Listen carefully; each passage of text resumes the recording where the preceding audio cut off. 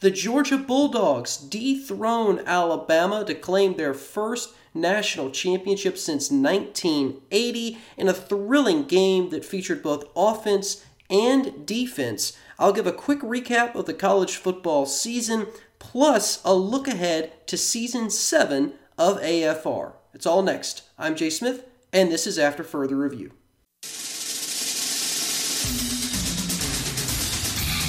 And now, after further review, a Clemson student's perspective on sports. There's a personal foul on number 99 of the defense. After he tackled the quarterback, he's giving them business down there. That's a 15-yard penalty. Well, welcome in everyone to another edition of After Further Review. Thanks so much for tuning in. I'm Jay Smith, and we are finally here at the Season 7 finale of AFR National Championship. Game is in the books between Georgia and Alabama. The Bulldogs emerge victorious, and I gotta be honest, I don't normally toot my own horn, but that is a prediction I called back in August in the season opener between Clemson and Georgia. I stood in Bank of America Stadium and I looked at some Georgia fans after that game was over and I said, y'all are going to win the national championship. The Bulldogs are going to win the national championship.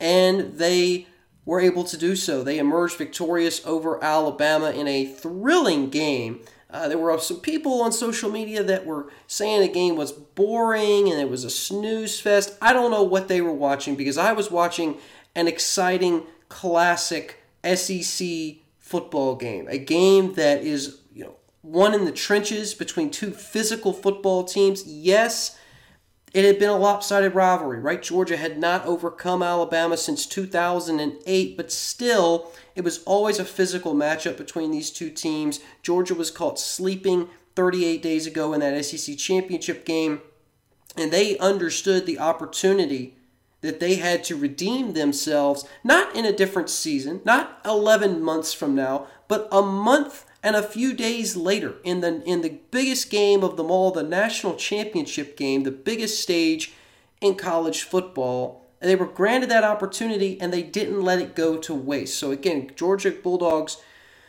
and their fans, my goodness, their fans, they should, it's got to be a mixture of both relief, joy, exuberance. I mean, what a way to cap off a season for Georgia. 14-1 record. That's the most wins in school history for the Bulldogs. And it was an emphatic period on the end of a great season. A great way to win, obviously going out on top. And you got to, root for guys like Stetson Bennett, a guy that's a walk-on, right? He's not highly touted coming out of high school. He's not getting offers from Power 5 schools. In fact, he didn't get any offers from any Power 5 schools. The guy walks on at Georgia, transfers to a junior college, gets back at Georgia, and then becomes the starter after JT Daniels goes out with an injury earlier this season. And Stetson Bennett leads the Georgia Bulldogs to not only their best record in school history with 14 wins, but their first national championship since 1980, the Herschel Walker era of Georgia football. It's been 41 years, and honestly, when you think about Georgia football, when you think about their fans and just the program and how passionate they are, and I know plenty of Georgia fans, again, being a Clemson guy, being from South Carolina, and it's a bordering state, Athens, not that far from South Carolina. I know plenty of Georgia Bulldog fans, plenty of people that bleed red and black, and it was painful for them for a long, long time. Again, to be as passionate a fan base and to have not gotten it done on the biggest stage. I saw a little bit firsthand at Clemson. Clemson had not won a title until their first of two of these past few years. It had been since 1981, right? It had been 1981 since Clemson had won a title. They were able to get it done in 2016 and 2018, but it was the same kind of frustration that the fan base felt, with regards to becoming a higher tiered level program, sort of getting into the upper echelon of college football royalty. And I think this does a lot for Georgia, certainly. Again, you have to win the big games, right? If you're a program and a team and a fan base that want to be taken seriously on the national stage, you've got to get it done on the biggest stage. And that's why programs like Michigan and Notre Dame and Miami and USC and Nebraska and Tennessee and Penn State to a lesser degree, but those kinds of schools, right, have sort of fallen to the wayside and are no longer in that Florida State, right? They're no longer in that blue blood category that people talk about year in, year out, because it's been so long. It's been so long since they have competed at the highest level and won. Again, it's one thing to make a championship game. Many teams make championship games, but there's only one team that emerges the winner. And that may sound like an obvious statement of fact, but the reality is winning that game for Georgia is going to do so much for their program. Just look at other schools like Clemson, who have won a championship recently. And yes, Clemson was already ascending prior to their championship in 2016, right? They had made it in 2015. They had faced Alabama in round one, came up short, got back to the championship game a second year, was able to dethrone the Tide. Georgia's situation is sort of similar. They made the championship in 2017, lost it in overtime, arguably should have won that game, or at least have been able to perform a little bit better down the stretch, and they get this opportunity. They get this opportunity this season, come up short in the SEC championship game. People think, oh, they're not gonna, compete well against Michigan. They show up and they blow out the Wolverines. Took a lot of people like myself off guard. I was expecting Georgia to show up a little flat. They came out. They were more physical than Michigan for 60 full minutes. And the Bulldogs advanced to a national championship game where they knew they'd have the opportunity to rematch with their nemesis. I mean, you could make the argument that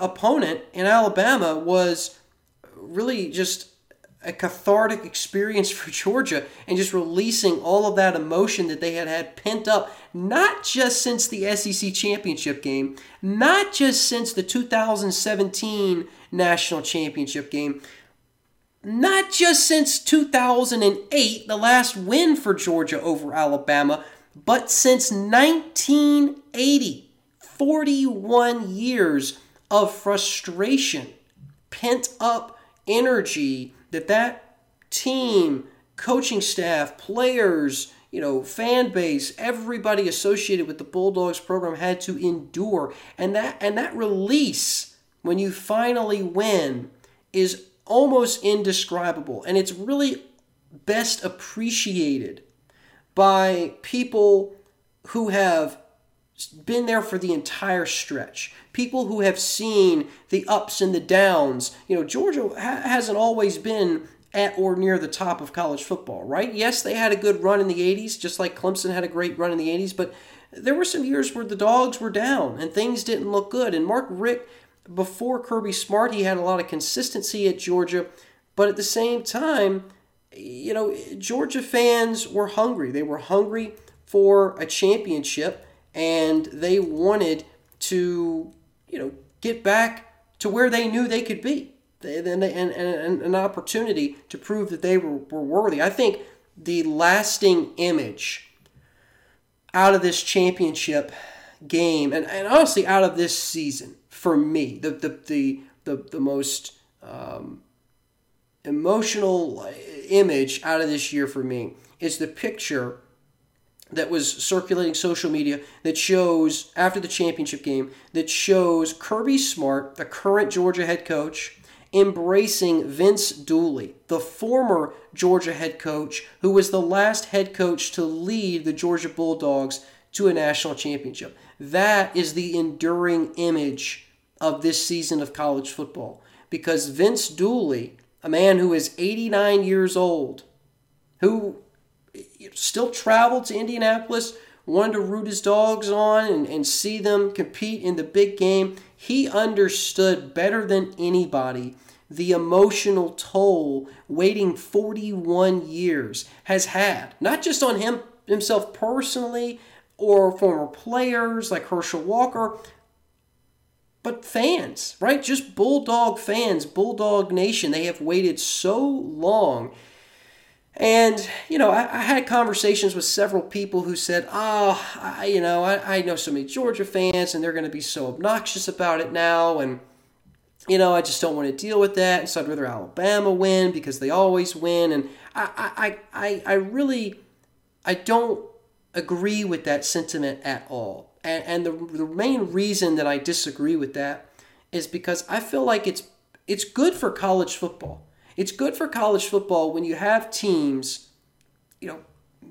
mix up who's winning the national championship every year, right? You need to have some variety. And you need to have teams like Cincinnati get an opportunity to play on the big stage. Look at, yes, Cincinnati was not close to competing in that game against Alabama. Thoroughly outmatched. But look at how important it was to Cincinnati. That is what makes college football so unique and so beloved among just football fans and sports fans compared to other sports like professional sports where you're not seeing that same just emotion that's poured out on the same level. So I feel like having teams make the playoff, a group of 5 team like Cincinnati, having Georgia win their first national championship since 1980. I mean, you saw the same kind of emotional release when Clemson won, right, in 2016, because not only had they made the championship the year prior, come up short, but they had been trying since 1981 to win another national championship in football. And for those fan bases that are so rabid for that success, in Clemson and Georgia and so many others around the country, I think it's good for college football when you have a variety of champions. So yes, there are going to be some obnoxious Georgia fans. There are obnoxious fans for every team in the country. That is just a part of sports and fandom, and you just have to deal with that. And listen, if anybody gives me crap about anything, I'm just going to say and be completely honest and say, listen, I was at the Clemson-Georgia game in Bank of America at the season opener, and I looked at all these Georgia fans around me and I said, y'all are going to win the national championship. You have a team good enough to win the national championship. You will get past Bama, and you will win the national championship. Because, that's what I saw on the field that night. And I felt like that Georgia had done enough in that season opener to convince me that this is a Bulldog team that's for real and that can compete and win the biggest game on the biggest stage. So, some people will have their opinions about whether or not this is a good thing or oh, it's going to be hard to endure and I just don't like Georgia fans. Again, you've got plenty of fans for every team that behave in that way, and it's just part of college football. But I really think it's best when you have teams that get opportunities to come to the big dance or get into the playoff or whatever, because it shows how meaningful those opportunities are to those programs that aren't in it every year. And Alabama, they've been in it now more than anybody. They've surpassed Clemson this year with their 7th college football playoff appearance. Clemson at 6 and Alabama now at 7. So Alabama leads all schools in terms of college football playoff appearances. But, again, Cincinnati had an opportunity. They're a first-time CFP team. Michigan had an opportunity. They're a first-time CFP team. And yes, they came up short. Both Cincinnati and Michigan came up short. We've talked a lot about those games on previous shows. Not going to break them down again here. But I think it's still good for the sport to have a little bit of variety and some mix-up when it comes to who's making the playoff and who's in the hunt for a championship. So, again, biggest thing for me out of this post-game and the celebration is the picture of Kirby Smart embracing Vince Dooley with confetti raining down on them and the crowd roaring and everything. And you can imagine the chaos of that moment, right? I mean, the picture, it looks very calm and serene, but in reality,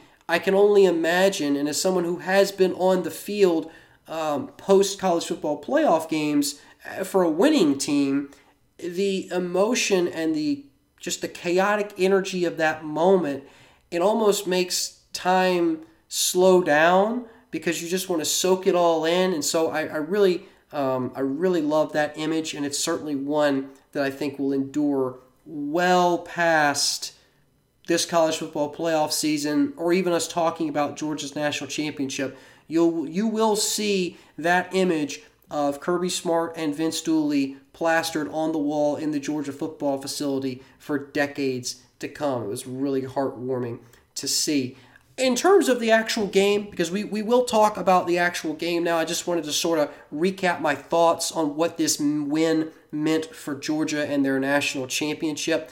I thought this was a great game. I thought this was a fantastic game for a full 60 minutes. Some people on social media disagree. There were a lot of people on Twitter chirping about how boring it was, and it's a snooze fest, and SZC, I mean, all this sort of stuff. I didn't agree with any of that, because this game started as a defensive slugfest. It was a slobber knocker, right? Defensive battle in the trenches, and it went back to keys to the game that we talked about on the previous episode. If you've listened to that show, you will probably remember the keys to the game I listed for Georgia. It was pressure Bryce Young, allow Bennett to stay comfortable, and play with tempo. Now, Bennett, in the beginning, he was not comfortable. I mean, he looked worse than a squirrel trying to cross an 8-lane interstate. This guy literally scrambled on second down, the second play of offense for Georgia, and fumbled the football himself. Like, he just dropped the ball. So Bennett was terrified. He looked absolutely out of sorts. It took him a while to get comfortable, but once he settled in, especially midway through the third quarter and on, he was lights out, and he proved to everyone why he deserved to be the starter for Georgia in the championship game. For Alabama, the keys to the game were limit Georgia's running game, run yourself, and then keep Young upright. Now, Georgia got a lot of pressure on Young. They made him uncomfortable. They made him have to roll out. He had to scramble. I understand Alabama was without their two leading receivers for the majority of this game, right? Minchie was out for the entire game, and then you lose your other key receiver. Was that midway? It was either around halfway through the first quarter or towards the end of the first quarter, I believe. And, that certainly had an impact. That certainly had an impact on Alabama's offense and their capabilities. But again, when you look at overall performance and in the trenches, Georgia dominated at the line of scrimmage. That is something they did not do in the SEC championship game, right? They had a lot of issues winning the line of scrimmage battle in that SEC championship game, but I was really impressed. I was really impressed with their performance in this game. Yes, there were times where Alabama won the line of scrimmage, but one of the key things when I went back and watched the SEC championship game was how Alabama won a lot of one-on-one matchups against Georgia, whether that was a one-on-one matchup between a wide receiver and secondary, a one-on-one between running back and a linebacker, or whatever the case was.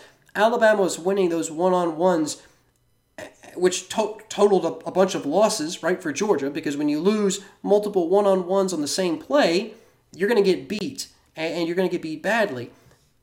Georgia limited their mistakes in the trenches and in one-on-one matchups for most of this game. We saw Georgia's secondary play a lot better in this game. They did get behind the line of scrimmage a lot. Georgia's offense in that first half was starting 1st and 15, 2nd and 20. I mean, they never really had a manageable third down. I think their average line to gain or yards to gain on third down in the first half was 9 or 10, which is not good at all. But they were able to keep themselves in the game with their defense. It was a lot of field goals. It was a field goal heavy first half, right? 9-6 at halftime. And again, the fact that Jameson Williams for Alabama had to go out with that knee injury it was in the first half, certainly played a role. in what Alabama could do offensively. It absolutely did, and it should be mentioned. But again, I think you have to credit Georgia's defense. They showed up. They were physical. They attacked the football. That's something they did not do very well in the SEC championship game. Open field tackles killed Georgia in Atlanta. They were able to lock it down in Indianapolis. So those were certainly some differences I saw between the SEC championship game and this national championship game in Indianapolis. But again, the first half I thought was really entertaining. You know, it was a close defensive battle. We went into the locker room. It felt like neither team really had an edge. It didn't feel like, Alabama has really been dominating, but it's still a close score. No, it felt like these were two heavyweight fighters slugging it out in the first half.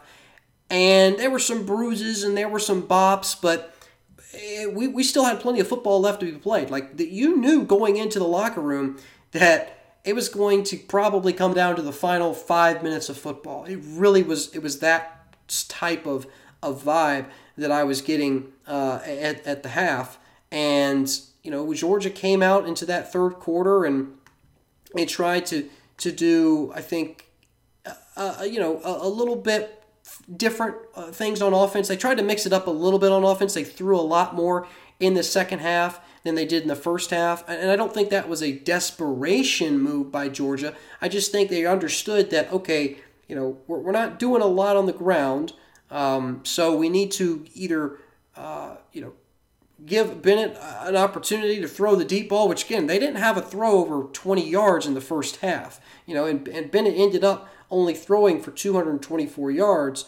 He was 17 of 26 for 224, 2 touchdowns. So it was a game manager type of performance. Remember how we talked about on the most recent episode, the championship preview episode? Stetson Bennett is a game manager. Okay, he is a dynamic guy. He can scramble if he needs to, but he is really there to limit mistakes, manage the game. It took him a while to get settled in, certainly. So honestly, thinking about it now in real time, if I'm Georgia's coaching staff and I'm the O coordinator, I probably don't want Stetson Bennett throwing the deep ball in the first half because of how jittery he looked. So I will never know, but I do wonder if Georgia's play calling was so conservative in the first half because they felt, or they weren't confident, right? They did not have any confidence in Stetson Bennett because he was so jittery. That's honestly something I hadn't considered until now. It certainly could have played a factor.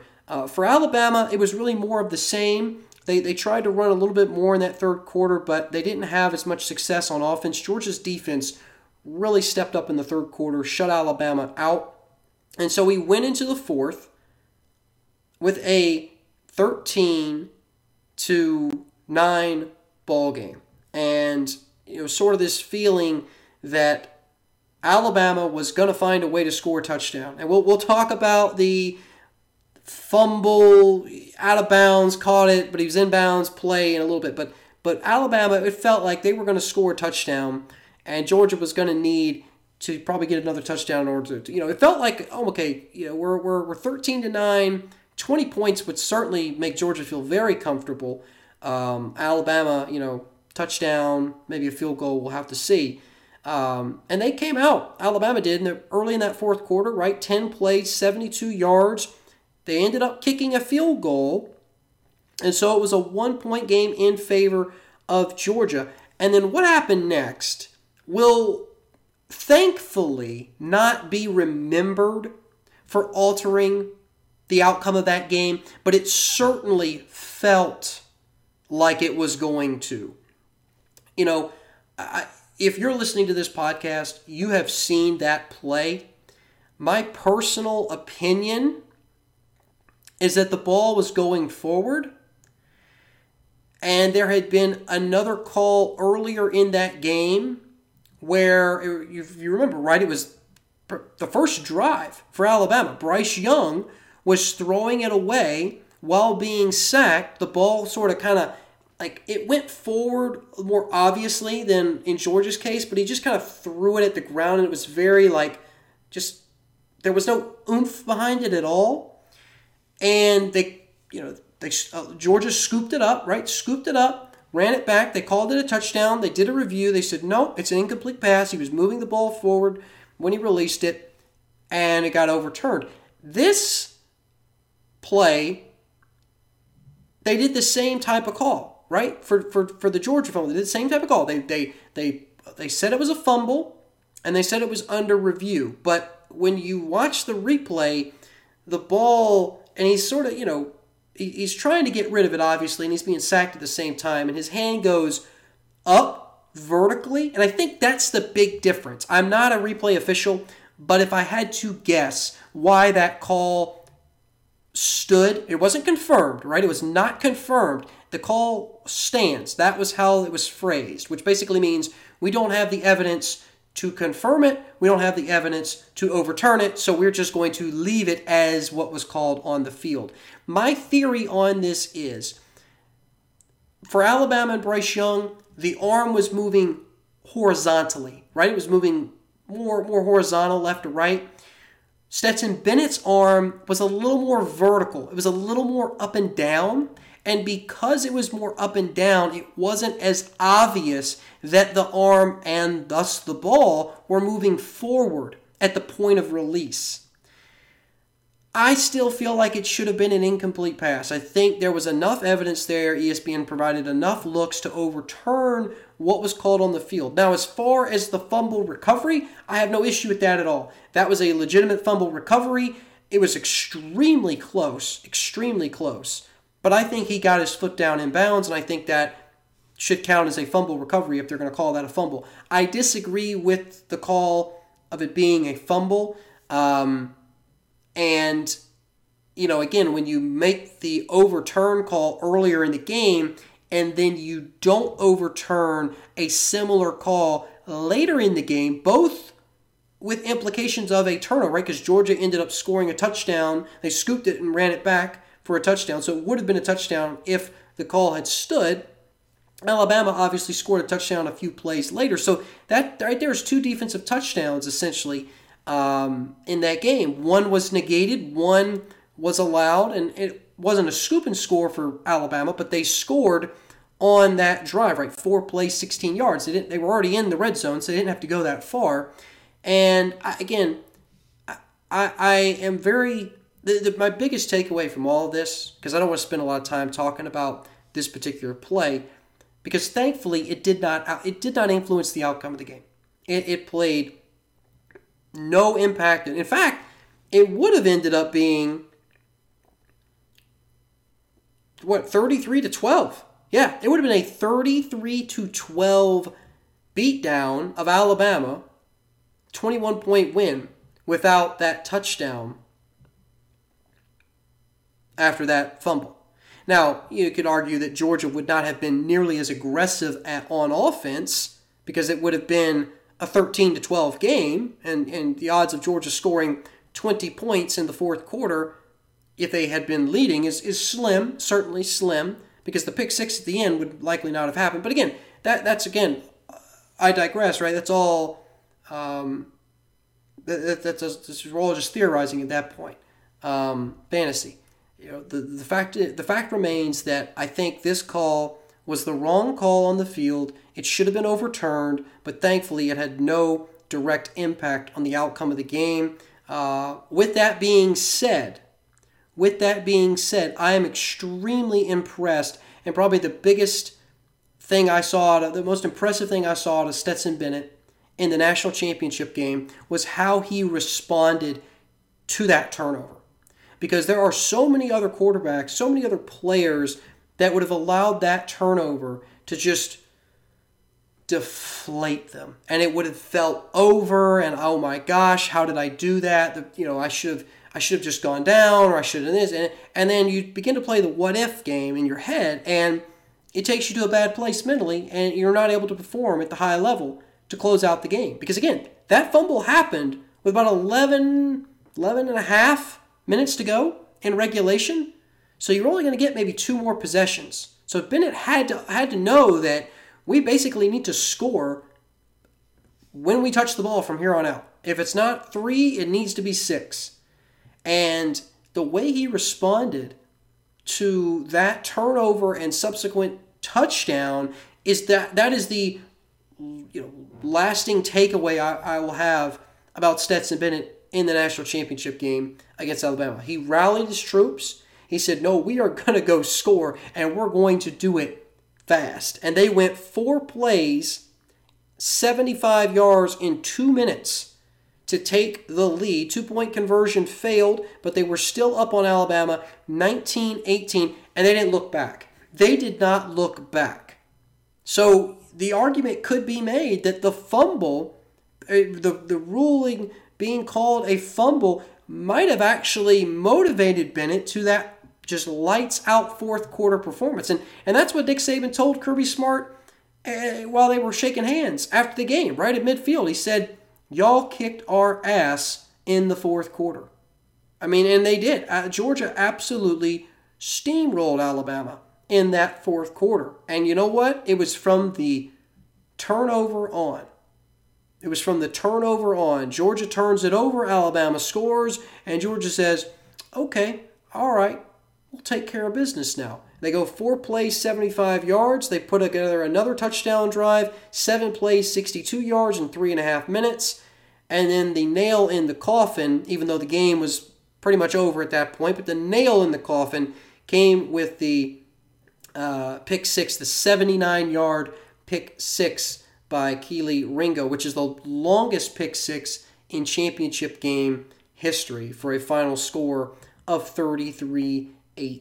It's not quite the 21-point win for the rematch. So if you're not aware, there was a statistic that I cited a lot because I felt like it was a good indicator who was going to win, and this was the 5th all-time. This was the 5th rematch between top 5 teams in the same season.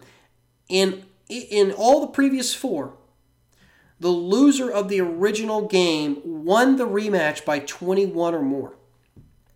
By 21 or more. The trend continues. Georgia beating Alabama. However, this win was not by 21 or more. It was by 15, which is the second largest loss by Alabama under Nick Saban. You know who the largest loss was? That's right, it was Clemson, 44-16 in the 2018 national championship. So Saban certainly did not have the fourth quarter that he wanted, his team wanted, but he acknowledged, and again, Saban's a class act. Saban, no matter what you think of Alabama, you have to respect Nick Saban. You have to respect his process. You have to respect his achievements and accomplishments on the field. And he gave credit to Kirby again at midfield after that game, saying, "Listen, y'all kicked our ass in the fourth quarter. Played a heck of a game. Congratulations." And I think he was genuinely happy to see Kirby Smart hoist the golden scepter for the Georgia Bulldogs. And again, the school's first national championship since 1980. What a game. What a game. What a college football season. It was a great year and was, again, just super fortunate to be able to watch so many games and, go to a couple. Obviously, the Clemson-Georgia game at the beginning of the season didn't go Clemson's way, much to my chagrin, but it was still an amazing atmosphere, and there's just nothing like a college football game. I was able to go to a college football game in Bank of America and a professional football game in Bank of America this year, and the college football atmosphere just destroys the NFL atmosphere. Just nothing comes close to a big-time college football game. And that was something that even Kurt Herbstreit was talking about, right? He said that on the broadcast. He's like, I don't think I've ever felt this kind of energy in the pregame for a championship game. It is just electric in here, and you could tell both of those schools, wanted to win it for different reasons and wanted to emerge victorious. So it was a great game. Again, congrats to Georgia and a 14-1 record to cap off their season. Okay, let's take a break. When we come back, we're going to talk about the final AP poll, some teams that snuck in where teams landed, and then we will be previewing Season 7 of AFR, what to expect when that'll all release. That's next. Stick around. Welcome back to After Further Review. This is it. This is the last segment of the last show of Season 6 of AFR. You've almost made it to the end. Let's go ahead and tie the bow on this college football season. The final AP poll came out. It was released earlier today, and, well, I guess depending on when you listen to the podcast, but it was released, it has been released, and no real surprise. Near the top, you got Georgia, Alabama, Michigan, Cincinnati. Your top 5, though, includes Baylor. A lot of people complaining about Ohio State being at 6. I see no reason to put the Buckeyes above Baylor or Cincinnati or Michigan, so I think that's a fair ranking for Ohio State. Oklahoma State at 7, Notre Dame 8, Michigan State 9, and then Oklahoma rounds out the top 10. Again, not anything too controversial there for me. I think, all of those rankings are pretty fair. Ole Miss dropped 3 spots after their Sugar Bowl loss to Baylor, so they are 11th. Utah 12th. Pitt is 13th. Clemson, the Tigers, who actually, this is a fun fact for you, guess who has the longest active winning streak in the Power 5 right now? It's Clemson.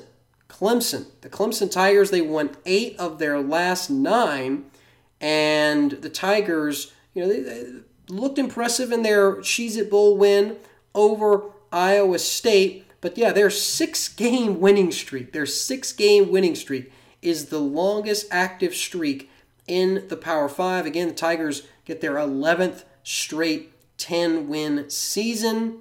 They're only the 3rd school to ever accomplish that feat. Alabama, Florida State, the other 2. Remarkable consistency out of Clemson. The Tigers sneak in the top 15. They finish 14th in the AP poll. Wake Forest, the Demon Deacons, finish 15th.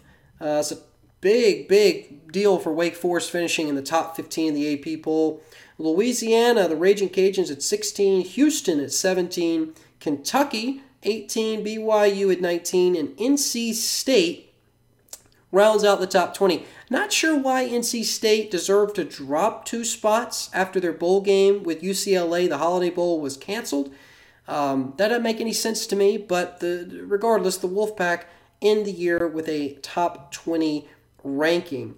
Arkansas at 21, Oregon 22, Iowa 23, Utah State 24, and finally San Diego State rounding out the top 25. A few things of note.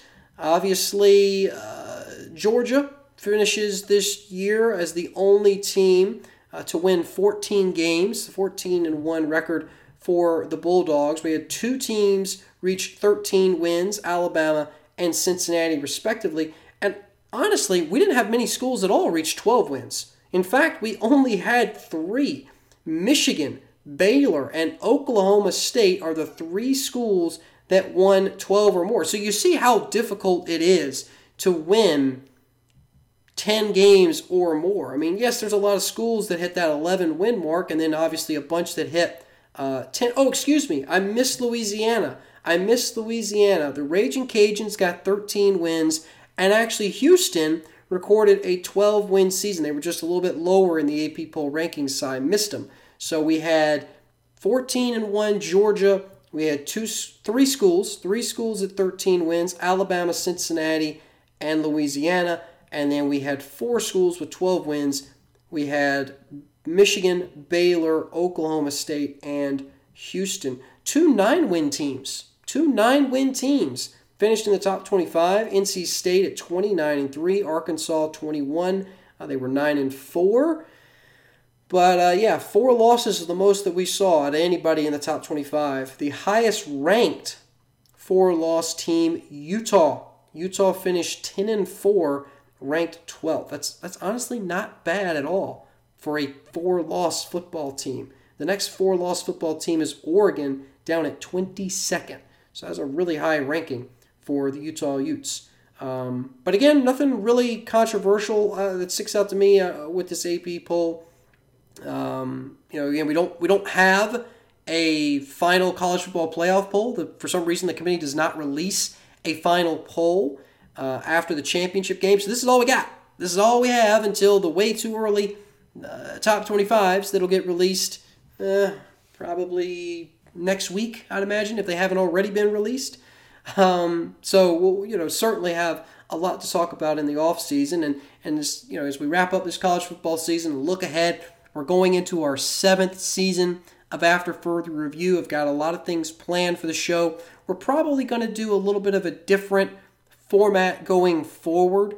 So depending on where you consume the show, if you listen to the show as a podcast, it's obviously just audio only, right? We're available on 8-9 different podcast platforms. Wherever you listen to podcasts, you can follow AFR, download the episodes, take them on the go. But we also post the full-length episode on Facebook, and that includes video. That includes a video component. I'm sitting here, looking into the camera that I use for those Facebook videos.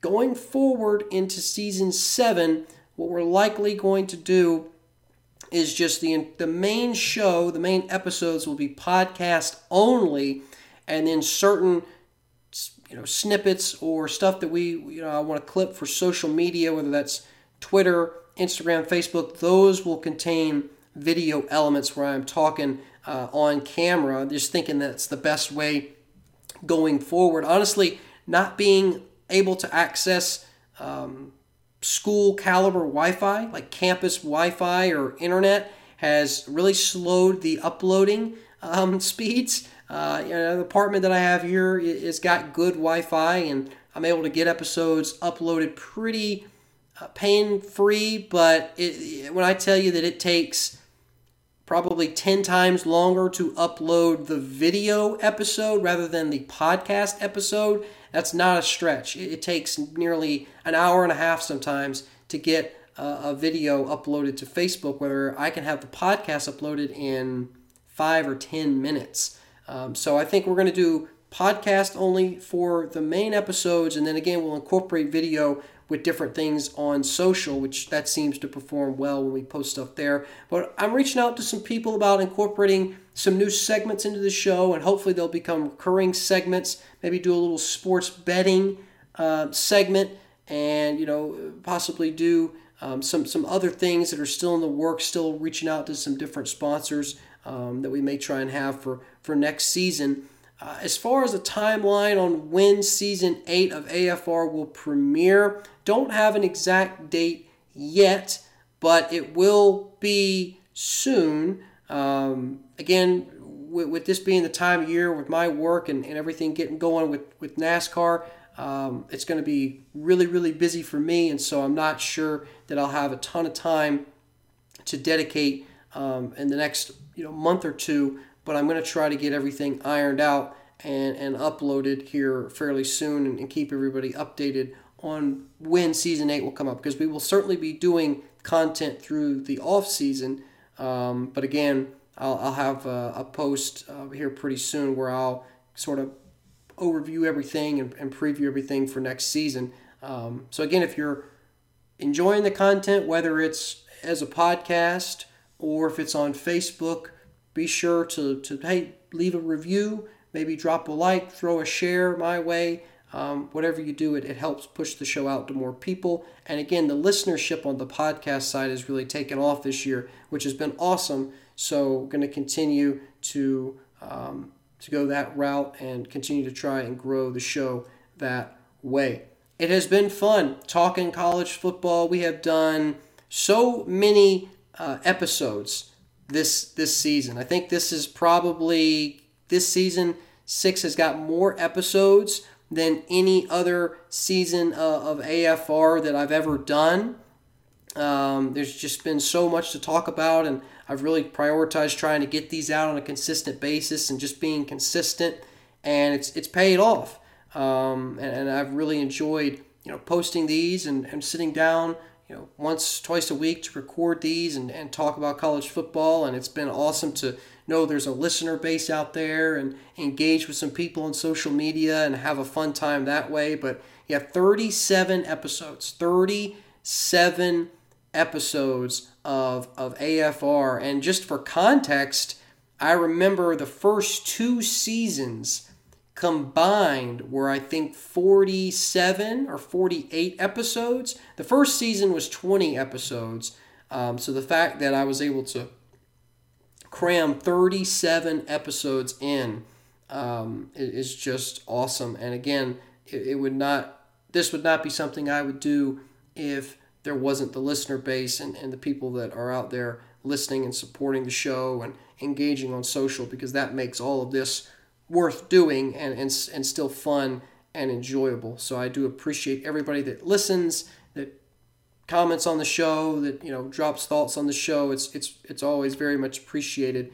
And like I said, a lot of exciting stuff coming for season 7 of After Further Review. I'll have some announcements on social here fairly soon. Until then, everybody, enjoy the college football offseason. Hey, tune into some NFL games if that's your thing.